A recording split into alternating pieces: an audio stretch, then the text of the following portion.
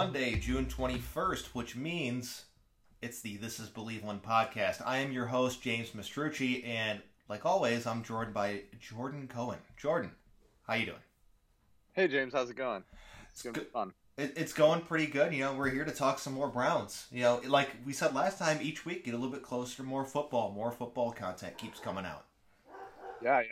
Now we're getting to the controversial stuff that comes out too, which is the best part of that NFL offseason. Oh yeah, because it's always a good talking point, a good thing to discuss. Right. Yeah, and before we get to the controversial spot, we kind of DM'd a little bit last week about Dave Giuliani, the Browns director of research, being on Kevin Cole's podcast. Can you tell me a little bit what happened on there? Yeah. So Kevin Cole is an analyst for PFF, but he's done a lot of stuff prior to PFF too. Like I've talked with him briefly on Twitter a few times. I think he's a really nice guy and he's really intelligent.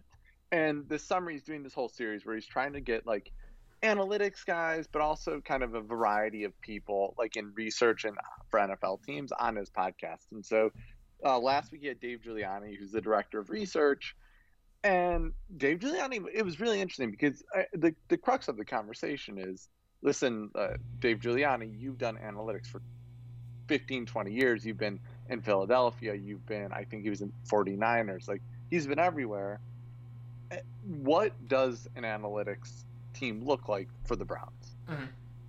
And Dave Giuliani was actually pretty open. And really, I mean, it's not dissimilar to what we've talked about on this podcast, where what he says he does. So he's a research guy now. So he's kind of higher level. He's a manager at this point, a director level. But he said what analytics does is at the start of the week, they frame here are the things we need to work on. Here are the things we're doing really well. Mm-hmm. They run it by the coaching staff. The coaching staff thumbs up, thumbs down. And then if it's thumbs down, if the coaching staff wants more stuff, they tell the analytics guys. And the analytics guys will get it for them. But what he said that's really important is he said, obviously it depends on the coaching staff, right? Some coaching staffs don't want to work with you. And he said, but Kevin is really open to working with us, and he doesn't always agree with us.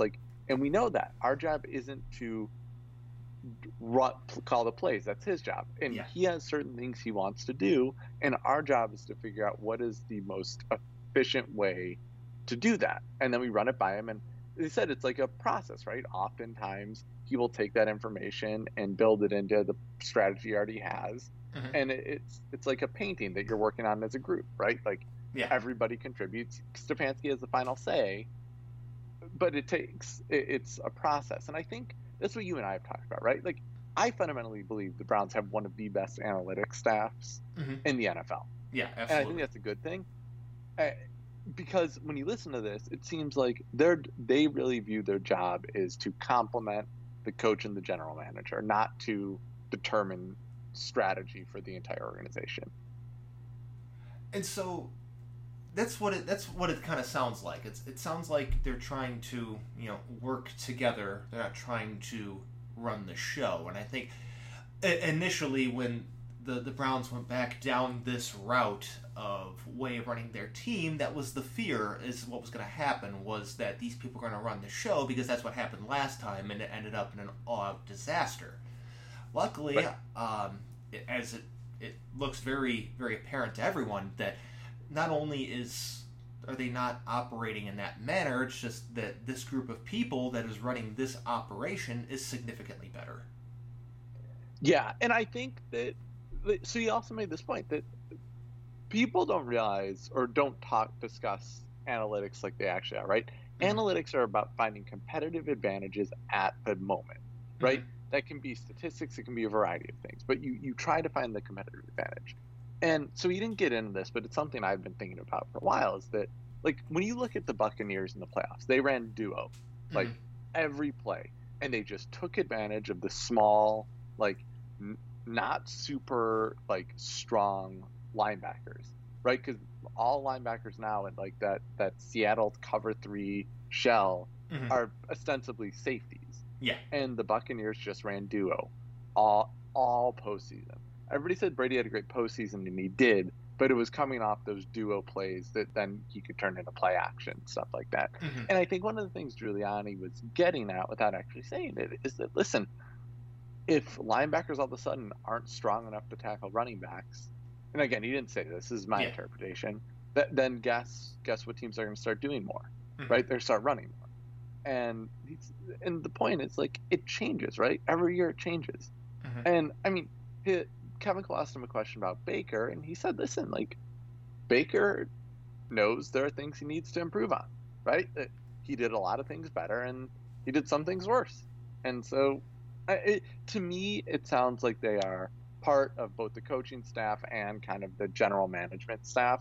Again, design is a compliment and really looking at trends, which to me feels like the Kevin Stefanski hire feels like they hired a coach who was running a system where it looked like the trend was going to be successful because everybody's still in the Seattle cover 3 shell. And so if you run more, you're going to take advantage of it, right?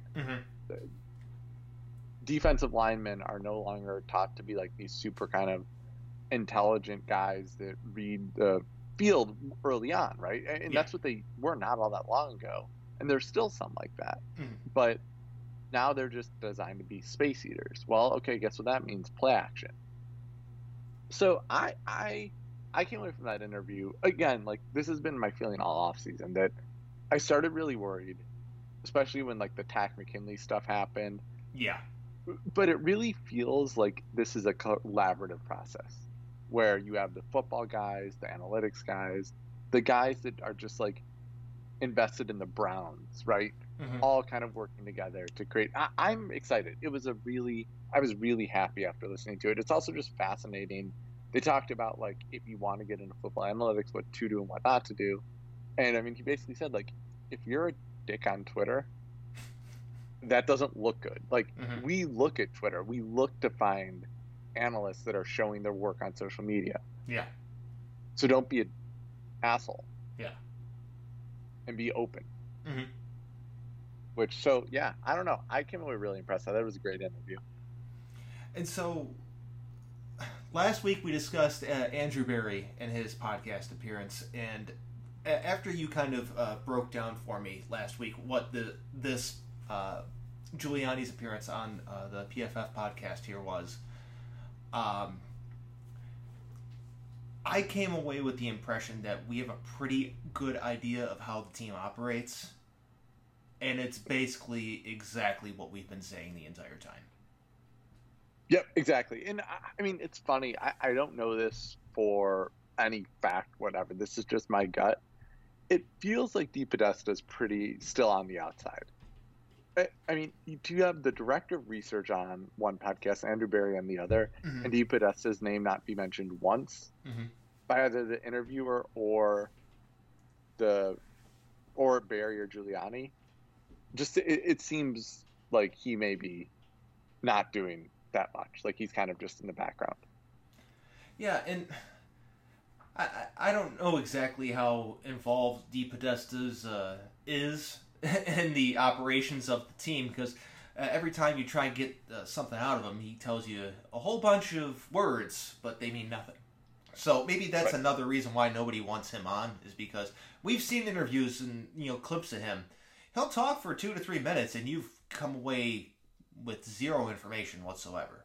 Which, hey, maybe that's great in playing the the wars of trying to make sure no one knows what you're doing and keeping everything that you're doing internally a secret. But it makes for terrible content. Well, and what's funny to me is, like, Andrew Berry went on and, like, on the Athletic show and straight up said, like, their strategy for extensions, right? Like, Andrew Berry said, like, there are things we want to see more from these guys. And he didn't say we're not going to extend them. He didn't say we are going to extend them. But he was very clear that, like, clearly if there's an extension, it's going to happen under the auspices of you still need to prove yourself. And this extension does not let you off of having to do that. Yeah. And so, I think they're sharing information. I don't know how. I don't know. DePodesta may have never been super involved, right? Like, we heard that story when they hired Stefanski, and that it was like DePodesta doing the pushing. And I mean, I guess to a certain extent that's probably true, Yeah. but it also, I don't know, it feels like there's probably more going on. Yeah. I mean, let's be honest here. When's the last time we've really heard DePodesta discussed outside of people trying to continue to push the guardrails? I haven't really heard him talk And the about all Browns that much. literally said, like, Andrew Berry literally has talked about how they don't follow that stuff anymore. Exactly. The only people that bring it up are the ones that are still trying to push the guardrails agenda, which is we discussed previously that they don't do anymore. I mean, the Browns drafted a zone corner and a linebacker in their first 2 picks. Yeah, you can set fire to that ridiculous document right now if you haven't already. Yeah, I mean, it was maybe Jake Burns' podcast I was listening to today, and he made an interesting point, which is that there is no reason in the NFL that these extensions need to be given out during the offseason. Yeah. Right? We see all these other teams do these extensions a couple weeks into the season all the time. What was Mahomes' extension done? Wasn't that during the season? Yeah, I think it was. Like middle. Yeah, I mean, and the point was like Wyatt Teller, right? There is no cost to watching Wyatt Teller play again, right? You watch Wyatt Teller for 3 games. If it's clear our offense doesn't work without him, then you give him the extension. Same with Chubb. Same with Baker. Like, if Baker comes out guns blazing in his first 4 games, then I get the idea that you probably want to extend him sooner than later because the cost of not is very, very expensive. Obviously, you have to see, like, think, is this like variance? Like, is he getting lucky on these throws or is he doing really well? But there's a reason why good teams do that. And it feels like that's what the Browns are doing. The only one I could see extended early is Chubb, but I'm not even sure if they're going to give him an extension. But if they do, I could see them getting it out of the way early because it lets them kind of figure out their cap. Yeah, Chubb, maybe. But everyone else, it doesn't really seem like it should be a priority. Right. But, I mean, that's just me. My mistake, by the way, Mahomes' deal was signed in July, but for some reason I thought it was during the season. Maybe it was maybe it was like during the season? Maybe it was a Wentz or a Goff. Oh, hold on. Yeah. No, June 6th. June 6th for Wentz. It was somebody. I remember because it was just Goff.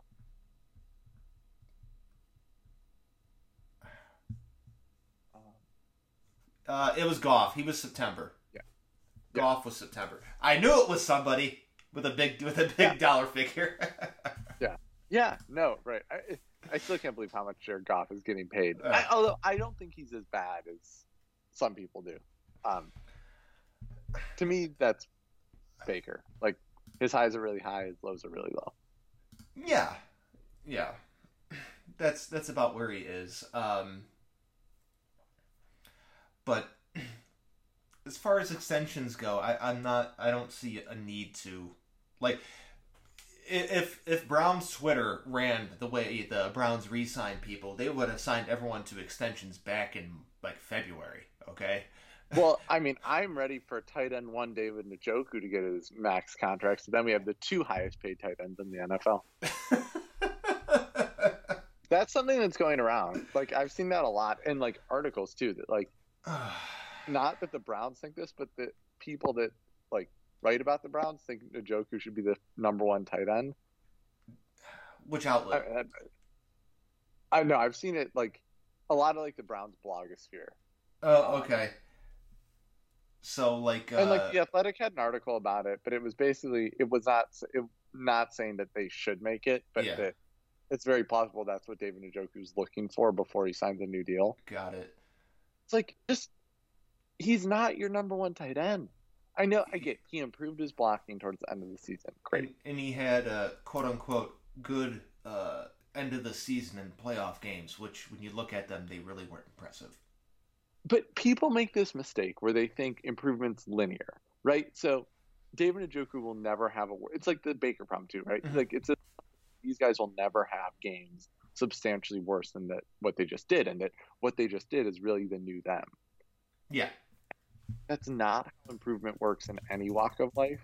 It's not how improvement works for NFL teams.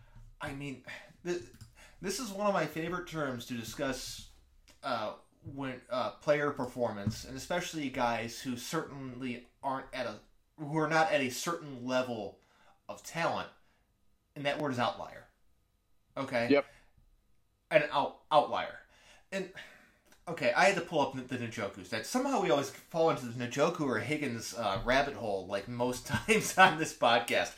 But sorry about Higgins, don't worry. But pull up those stats.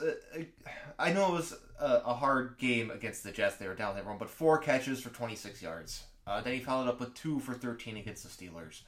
Then the win against Pittsburgh in Pittsburgh, 1 for 7, and the loss against Kansas City, 4 for 59.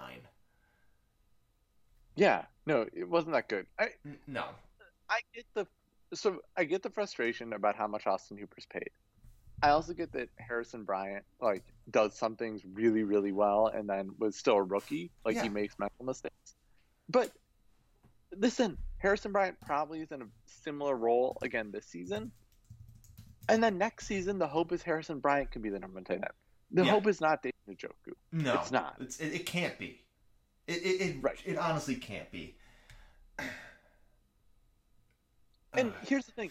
I think that Njoku, if he's willing to take a cheap 2-year extension, that's fine. If he's willing to take tight end 3 money for another 2 years, great, re-sign him, because at that contract you can trade him. Mm-hmm. But I don't think you can be willing to take that. And it's going to be like a Sheldon Richardson thing where the Browns think they'll, and this happens all the time, where they lowball the guy. It's not just a lot of teams do this.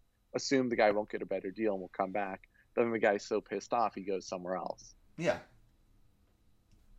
So, which is fine. Let that happen. I don't care. But he's not your tight end 1. Mm-hmm. Oh, which, by the way, I'm glad you brought up Sheldon Richardson, so I'm going to take this moment to take a victory lap. Told everybody that he was not coming back. As soon as they used that phrasing of at the right price, I knew he was gone. So, victory lap. Here's the thing. Imagine you're Sheldon Richardson, right? You came when this team was a question mark, right? Mm-hmm.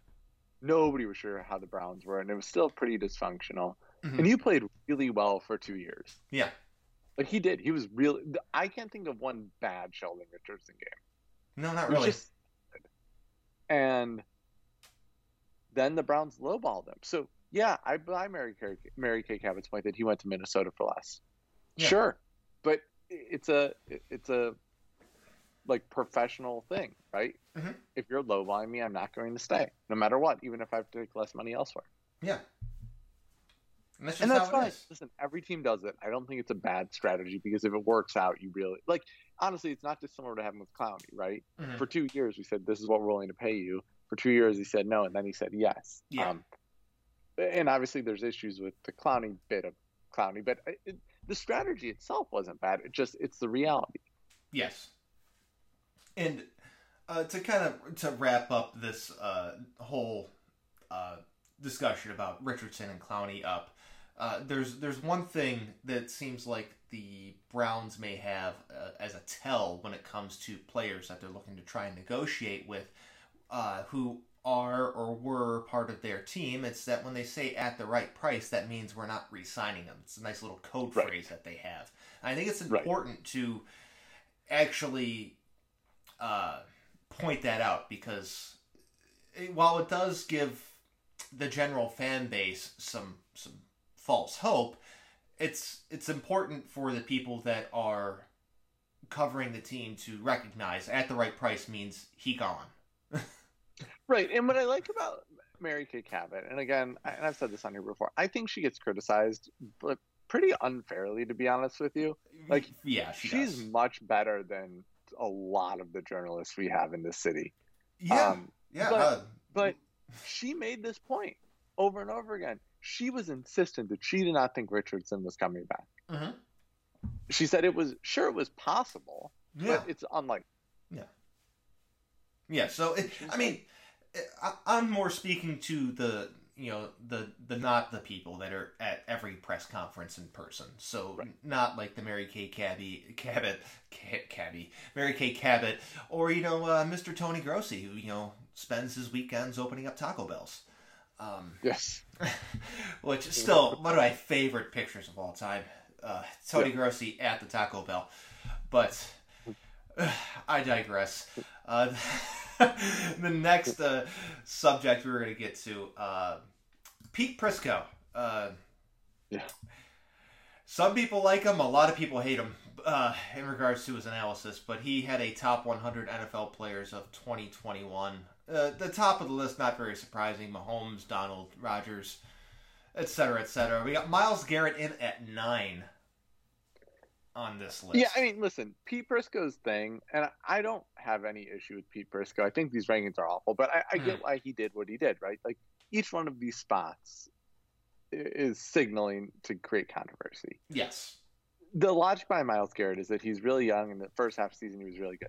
Here's the thing, the first half of the season he was going up against, like, backup left tackles, right? Like, don't forget there was all those injuries early on in the season, and yeah, he was playing great, but, I mean, I don't know. I know this is heresy as a Browns fan, especially given my Baker thoughts too, but, like, I'm not convinced Myles Garrett is, like, Myles Garrett, I'm not convinced is, like, the guy for a defense. And 9th overall, you have to be. Because a defensive end, at 9th player in the NFL, you better be the guy. Whatever defense you're on, better be top half of the league. And I don't feel that way about Myles Garrett. Like, I do with Aaron Donald, right? Like, Aaron Donald, I don't care where you put him, that defense becomes elite. Yeah, it does. Jalen Ramsey's another guy. Like, it's harder, I think, as a corner to have, like, a total transformative impact, but Jalen Ramsey shuts down whoever he's guarding all game long. And I just don't know what Myles Garrett does that. I will say this, in defense of Myles Garrett, he is playing the defensive end position where Donald's playing the defensive tackle. While Donald is a better player, it's easier to disrupt the play from the inside than it is from the outside. Because you can completely just kill the timing of everything if you shed your blocker like he does, like, every single play. But then why is Myles Garrett the 9th best overall? Like, I can't defend him being at number 9 here. He's one of the best defensive ends in the league. I'll give him that. I don't think he's the 9th best player in the NFL. I don't know. The rankings felt weird to me because some of those rankings, like the Myles Garrett, seemed like just based on, like, pure ability, not position specific. And then, like, ranking Chubb in the low 60s because he's a running back, which, I mean, I have issues with that too, but, like, there was not too much consistency, and I think that's part of what he's trying to do, right, is to stir up controversy. He's trying to get people to talk about it, so mission accomplished, Mr. Prisco. So he had him at 63, and he's the next Brown on the list, which means from 10 to 62, there is not a single Browns player on this list, which I kind of agree with. I do. I would have Chubb much, much higher, and I think I would have Wyatt Teller higher too. But I'm not opposed to the big gap is essentially what I'm at. Right. I agree with that. I mean, I guess what I would probably have Myles Garrett around 20, and I would have Chubb. I mean, I think Chubb's actually just better at what he does than Myles Garrett is, but I get the position thing. Yes. So maybe put Chubb 25 for me. Okay.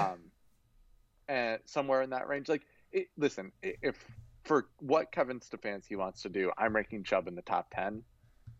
But I get that's not what the purpose of this list is. It's not about what the coaches want to do, right? It's about overall. So Chubb 25, but, like, I don't think I would have any Browns player in the top 19. And after Chubb, I think you're hitting the 60s until Wyatt Teller. Yes, so I'm looking at his list. The running backs on here: Derrick Henry, Christian McCaffrey, Alvin Kamara, Dalvin Cook. For running backs, and let me see, still scrolling through, but outside of Derrick Henry, these guys do something that Nick Chubb doesn't really on a regular basis, and that's make an impact in the passing game. Derrick Henry's just a better... he did towards the end of last season. Towards the end of the season, but, like, again, could that be the outlier? Could that be the small sample size? Oh, it absolutely could. But Zeke Elliott was on here too, but he's closer to Nick Chubb. But you know, those other guys outside of Henry, who Henry is a better running back at this moment in time than Nick Chubb. Yeah. And he appeared in all their games, I think. Well, that's what I would say about Derrick Henry, is that just like, and listen, Chubb had a weird injury. Yeah. I mean, he had been really healthy, surprisingly, before that. But I mean, I think there's an argument for Derrick Henry being a better running back than Nick Chubb, like just as a pure runner. I think that's fair. That's fair. I guess for me, like, I know Christian McCaffrey is a running back, but it's hard for me. Like, that offense didn't miss a beat when Christian McCaffrey was out. Mm-hmm. Which I don't think speaks bad of Christian McCaffrey. I feel like where Chubb is a very significant floor raiser with a modest ceiling raiser, I think Christian McCaffrey is a pretty low floor raiser with a very high ceiling raiser. Okay, I can get on board with that. And that's what I think about the Pat. So, like, if you were asking me if the Browns had Pat Mahomes, or that doesn't even need to be Pat Mahomes, next level down quarterback, Dak Prescott. Yeah. Right. Browns had Dak Prescott. Who would I rather have, Nick Chubb or Christian McCaffrey? I'm probably picking McCaffrey. Yeah. But the Browns don't, and like, that's nothing against Chubb. Like, again, I think there's a very realistic possibility in the next year or two Chubb becomes a better runner than Derrick Henry. But I at the same time, like, Christian McCaffrey, if you are a really good passing team, is like a Travis Kelce is for Kansas City. Obviously, a totally different position, but it's a matchup nightmare. So I don't really have an issue where I would have Chubb ahead of Dalvin Cook. And he was ahead of Zeke Elliott, who I don't even know. Like, Zeke Elliott being in the top 100 was weird to me. Like, Zeke Elliott hasn't had a good season in years. See, just to touch on Dalvin Cook for a second, Dalvin Cook has had 40, 53, and 44 receptions the past 3 seasons, where I don't think Chubb has 30 in his career. Yeah, no, I know, but like I just don't. And my guess is out of that 30, there's probably he's 20. He has 72. I severely underrated his pass catches, but not a whole lot. I think he's always had the potential to be good in the passing game. I think the problem with Chubb is, and this is the Derrick Henry problem too. Like, you cannot convince me Derrick Henry in open spaces would be bad. It's that because they are so good at running the ball. Using them as a pass catching option when you already have good pass catching options feels like a waste of resources. And I'm not saying that's right or wrong. I think that's logic behind it. Like, Derrick, I am sorry. Derrick Henry could be an elite pass catching running back. He could. I'm sorry, he could. You can't bring him down in open spaces. But no, the Chubb I would have. So I also think I just value running backs higher than Prisco. You do. Right. And so that's part of it too. Like, I would have Chubb. I probably would have Chubb ranked below McCaffrey, below Henry. And I also think you're kind of looking at this from a little bit of a different perspective than he is. He's just looking at player not on the team. You're throwing some context into the importance of the team, which is fine. It's just a different perspective. Right. Absolutely. No, 100%. I agree. And I'm not, again, I think I rank running backs higher, at least in the short term, than he does. I think long term running backs I would rank substantially lower. Yeah. And to that point, that brings us to Odell Beckham Jr. at 81. He's just here because of who he can be and what he's done previously. And that's what Prisco said, I think. Pretty much. It's like, and again, the rankings are designed to create controversy, to get people talking. They do that. Yeah. It didn't feel like a super consistent, consistent set of criteria. But again, Odell Beckham 2 years ago is probably in the top 20. Yeah, he is. And so I get where he's coming from, right? Like, those it probably takes longer to fall from that than it does. So I get that. I don't have an issue with Odell. I thought that was a fair spot. Again, he clearly ranks offensive line and running back lower than I do, which is fine. It's totally. I mean, that's just bias. But and speaking of offensive line, Joel Bitonio at 86.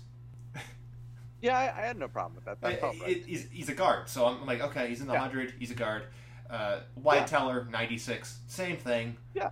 Again, two of the best guards in the NFL. Yeah. They're guards. Yeah, I have no issue with those. So what got weird was after that. Like, I was surprised. Denzel Ward's got to be a health thing, but like John really Johnson does. third.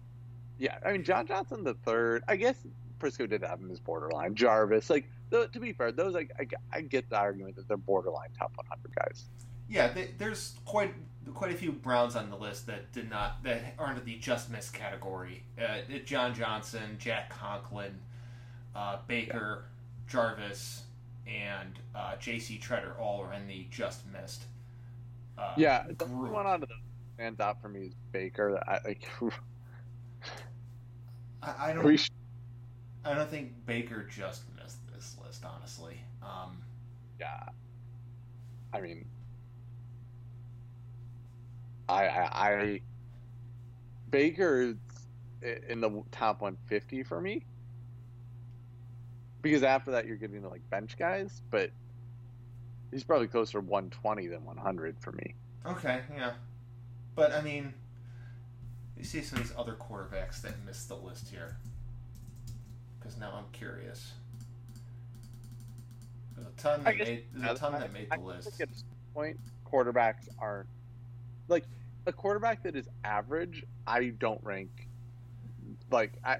that's a cost to me because they end up with a huge contract. Yeah, so the quarterbacks on the just missed is Ryan Tannehill, Derek Carr, Baker Mayfield, which I feel is the right group of guys to be in the just missed. Compared to the guys that didn't make the list, where we had, I know you're not big on Joe Burrow, but he chimed in at 95. Kyler Murray's at 94. Kyler Murray, I get. Joe Burrow, I don't. Again, it's not Stafford, Ryan, Prescott, Herbert, Lamar, Watson, which his inclusion on the list is complicated. Side note, did you see the Herbert to Keelan Allen stuff that was going around? That team's going to be good. Yeah. That team's going to be really good. Yeah. So that was an interesting list from Pete Prisco here.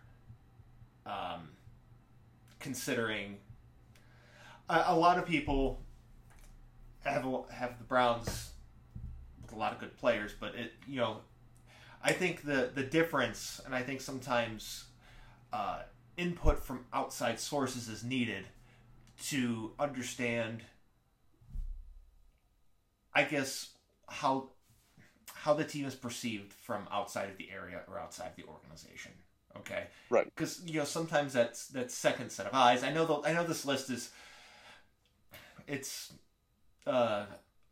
complicated. Let's put it that way, because that's what this list is. But it's more about having, how do other people view the team and the team's players? Because if you would listen to just the voices in unison on Twitter or through blogs or whatever, you would think the Browns have the greatest team of all time, and having that kind of sort of reality check, being like, hey, you guys got good players, but they're good, not great, or great, or good, not elite. So I think that's important to distinguish from a lot of these players on this list, because that list, especially towards the top, that's like the elite, like all caps, elite players of the league. Yeah. I also think it speaks to the perception is that Kevin Stefanski is doing a lot of the weightlifting here. Yeah. Water carrying here. Like, I think that's also because like Prisco's written about the Browns before and thinks like they are a potential Super Bowl contender. Mm-hmm. So I think this means that it's not. So first off, I do think people think the Browns have a lot of kind of this like second and third tier talent, just not really much in the first tier. Mm-hmm. But second, I think it also means that people just really rate Kevin Stefanski. Yes, absolutely. Which they should. Yeah. And speaking of the coaching staff, there is one more topic we had on the docket today, and that'd be Joe Woods and size on the defense.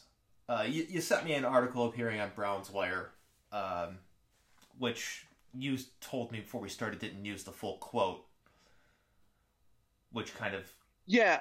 Yeah, I mean, Woods basically... So somebody asked Woods, like, was he concerned about the size of the linebackers? And he basically said no.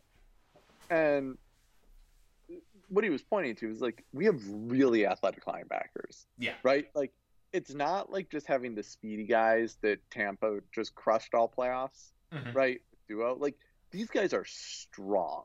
Yeah. Right? John Johnson III is not the biggest guy, but he's an ox. He is so strong. JOK, he's not your like prototypical linebacker size, although he's bigger than people give him credit for, but he's really strong. Like, he's an ox. And that was Woods' point. Like, listen, yeah, they're not the biggest, but like all the other metrics they check out in, what is clear is I think he is worried about getting pressure, whether it's to stop the short running game or get to the quarterback. Because what do you say? Like, basically, you either commit a linebacker to rush, which takes one person out of the secondary, or you just try to use the defensive line to generate pressure. And I think he's worried about that. And which that's is fair. Understandable. To me, that's the biggest question mark on the team outside of Baker. Is that defensive line? Looked up the sizes of Mr. John Johnson. 6'2", 209. That's a pretty big dude for a safety. And JOK 6'1", 215. Right, which is again undersized a little bit for linebacker, but not. It's not like who's the guy a few years ago that got Simmons? Yeah, Simmons is just a safety. He's not a linebacker. So I think on one hand there are certain areas where size would be a concern. Which when you look at guys like Takk McKinley or or Clowney, mostly with what people were trying to say what the Browns should do with Clowney. Kick him inside, which was preposterous. That size on the defensive line is a bigger concern for me than size linebacker core and secondary. Linebacker and secondary, I'm not worried about their size all that much. It's... I mean, sure, would it be nice to have, some more bigger traditional size dudes? Yeah, but those guys are a little bit more rare to see in the starting lineup nowadays, just because of the passing game and how many teams, like, outside of a handful of teams running a form of the offense that the Browns run and whatever the hell the Ravens do offensively, you got to prepare for like at least a 60-40 passing split every game. Yeah. I mean, I also think the Browns defense is it's funny, everybody's like, oh, it's designed to beat the Chiefs. I don't actually think that's true. No, it's not, because nothing can. Still pose they still pose huge matchup issues for us. But the Ravens, I think this defense is designed to stop, right? It is. This defense is going to be really good at pushing people to the side. Yes. And that is how you beat the Ravens. That is Lamar's weakness because it means he has to throw the ball. Yeah. It has speed, but they didn't necessarily go for speed in the sake of getting rid of strength. So it's not about just size; it's the strength. They're still strong players, so they're not going to be. The Ravens are pushed around. Really, yeah. The Ravens got fixed their offensive line, right? So I think that is not unimportant. But I still, I think the idea here is well-rounded athletes that are really intelligent is what the Browns are looking for. And I think that's what they have. Yeah. And I think it's a defense designed to stop the Ravens because what they realized is, A, to win the AFC, you're going to have to go through the Ravens. B, you have to play them twice a year anyways. So you got to be able to beat them. Yeah, absolutely. I mean, because... the Bengals still seem like they're a few years away. They could move into headache status this year. You're just kind of annoying team. Like, you still win, but it's just like, man, they're kind of annoying. And Yeah. who knows where the Steelers are going to go? I mean, yeah, they sign up for another year of Big Ben, and that team seemed to just unravel as the season went last year. But until we see them completely collapse, they're still the Steelers, one way or the other. I mean, yeah. I It, think they're going to be worse than the Bengals. I think the Steelers are going to have a nightmare season. I definitely think that's in the realm of possibilities, but until it happens, I'm not gonna be like that's gonna happen. Fair, You know what I mean? fair. Well, and they signed that new offensive coordinator who is supposed to be really, really good. Uh, he was the guy that did all that motion stuff at the college level. I always forget his name. But so, I mean, maybe they run a new offense out there and beat teams, but I just, I don't know. Matt Canada. That roster. Yeah. Yep. That roster to me is just like Swiss cheese. Like there are just holes every. I know they drafted Najee Harris, but it's like your solution to no offensive line is to draft a pass catching running back. Like you have a quarterback that can't throw, so I get why you want the pass catching running back, but that offensive line's a nightmare. Yeah. Listen, I'm not going to say Steelers are a perfect roster or they're a team that's going to, finish the deal that they started last year before they had an all-time epic collapse. It's just until they fall off the cliff. Right. No, that's fair. Until they're done. Let me make this comparison. You're familiar with the Halloween movies, right? They're Michael Myers. Until they're dead. Sure.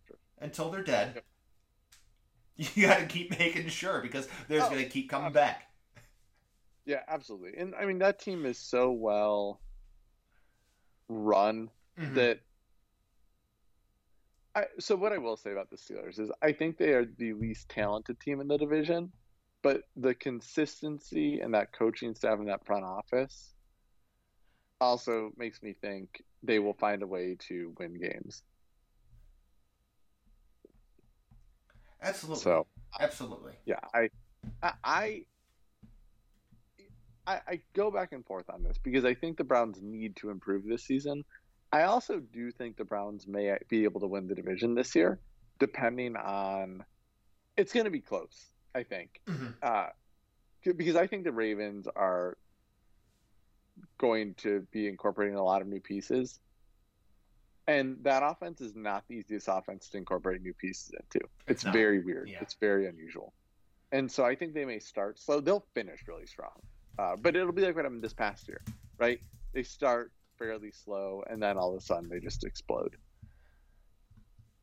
Yeah. I think it'll be close. I still – there are teams in there. The Chargers terrify me. The Chiefs terrify me. So the Browns, I think – they got to improve a lot. They do, and Bills scare me a little bit. Like, yeah, the Bills are legit.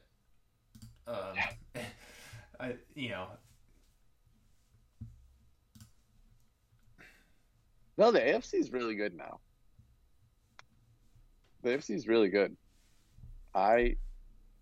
I mean, there are teams like the Broncos that I know they don't really have a quarterback, but that's a really good roster. Yeah, I mean, who knows if who their quarterback week one is? It could be who they already have on their roster. They could make a trade for Aaron Rodgers or Deshaun Watson, depending on how that whole situation sorts itself out. Because right, but the Broncos. It's never good to be just a quarterback away because that means you're not really in it in the whole to begin with. But they're a team that just seems like the phrase "a quarterback away" really applies to that team. It really applies. Like it really. I mean, if you had Kirk Cousins to that team's a title contender. Mm-hmm. Like that's the level of quarterback they need. If they had somebody like Aaron Rodgers, I mean, if you are looking for a team to actually realistically compete with the Chiefs in the AFC West, it would be the Broncos with Aaron Rodgers on that roster. Yeah. I think that Broncos with Aaron Rodgers, I think the Chiefs actually all of a sudden are the team that has to compete. Mm-hmm. I mean that. So right, I mean the AFC is really good. I that's going to be the problem for the Browns. Yeah. I think getting the playoffs is going to be tough. I think once they're in the playoffs, it's going to be even tougher than it was last year. Mm-hmm. Oh, I mean, the thing about last year is there were expectations, kind of, but not really. There were no real expectations. It's let's see how this all works out. Then when they started winning games, some expectations came on as the season progressed, but it wasn't entering the season with expectations, and I think that's going to be the ultimate, I guess, outside factor is that they have expectations. And for some of those guys in that roster, it's expectations again. Yeah. And it's how they would be able to handle that, how they would be able to manage that, and how is the coaching staff going to be able to manage that? Because taking over the uncoordinated mess that the team was not an enviable situation, but straightening it, getting it to just a general state of not a dumpster fire, that was just, I don't want to say it was the easy part, but it was the less complicated part. Yeah, it was a very different type of challenge. Yes. Right? I mean, it wasn't easy. We haven't had it in 20 years. But at the same time, it's not the usual challenge a coach faces. Mm-hmm. And now this is a more traditional challenge. Yes. And so I think it's going to be very telling early on in the season how things go for the Cleveland Browns. But I think that's a good place to wrap things up this week. You can always check out This Is Believin' Podcast on Apple Podcasts, SoundCloud, Spotify, and the audio files will be posted to my YouTube page as well, in addition to the website where they always show up every single week. Jordan, anything you would like to add as we head on out of here? No, I'll talk to you. I'm sure we'll do another one soon. Yeah, I'm sure we'll have another one coming probably around next week. Yes, sounds good. Thanks for listening, everyone.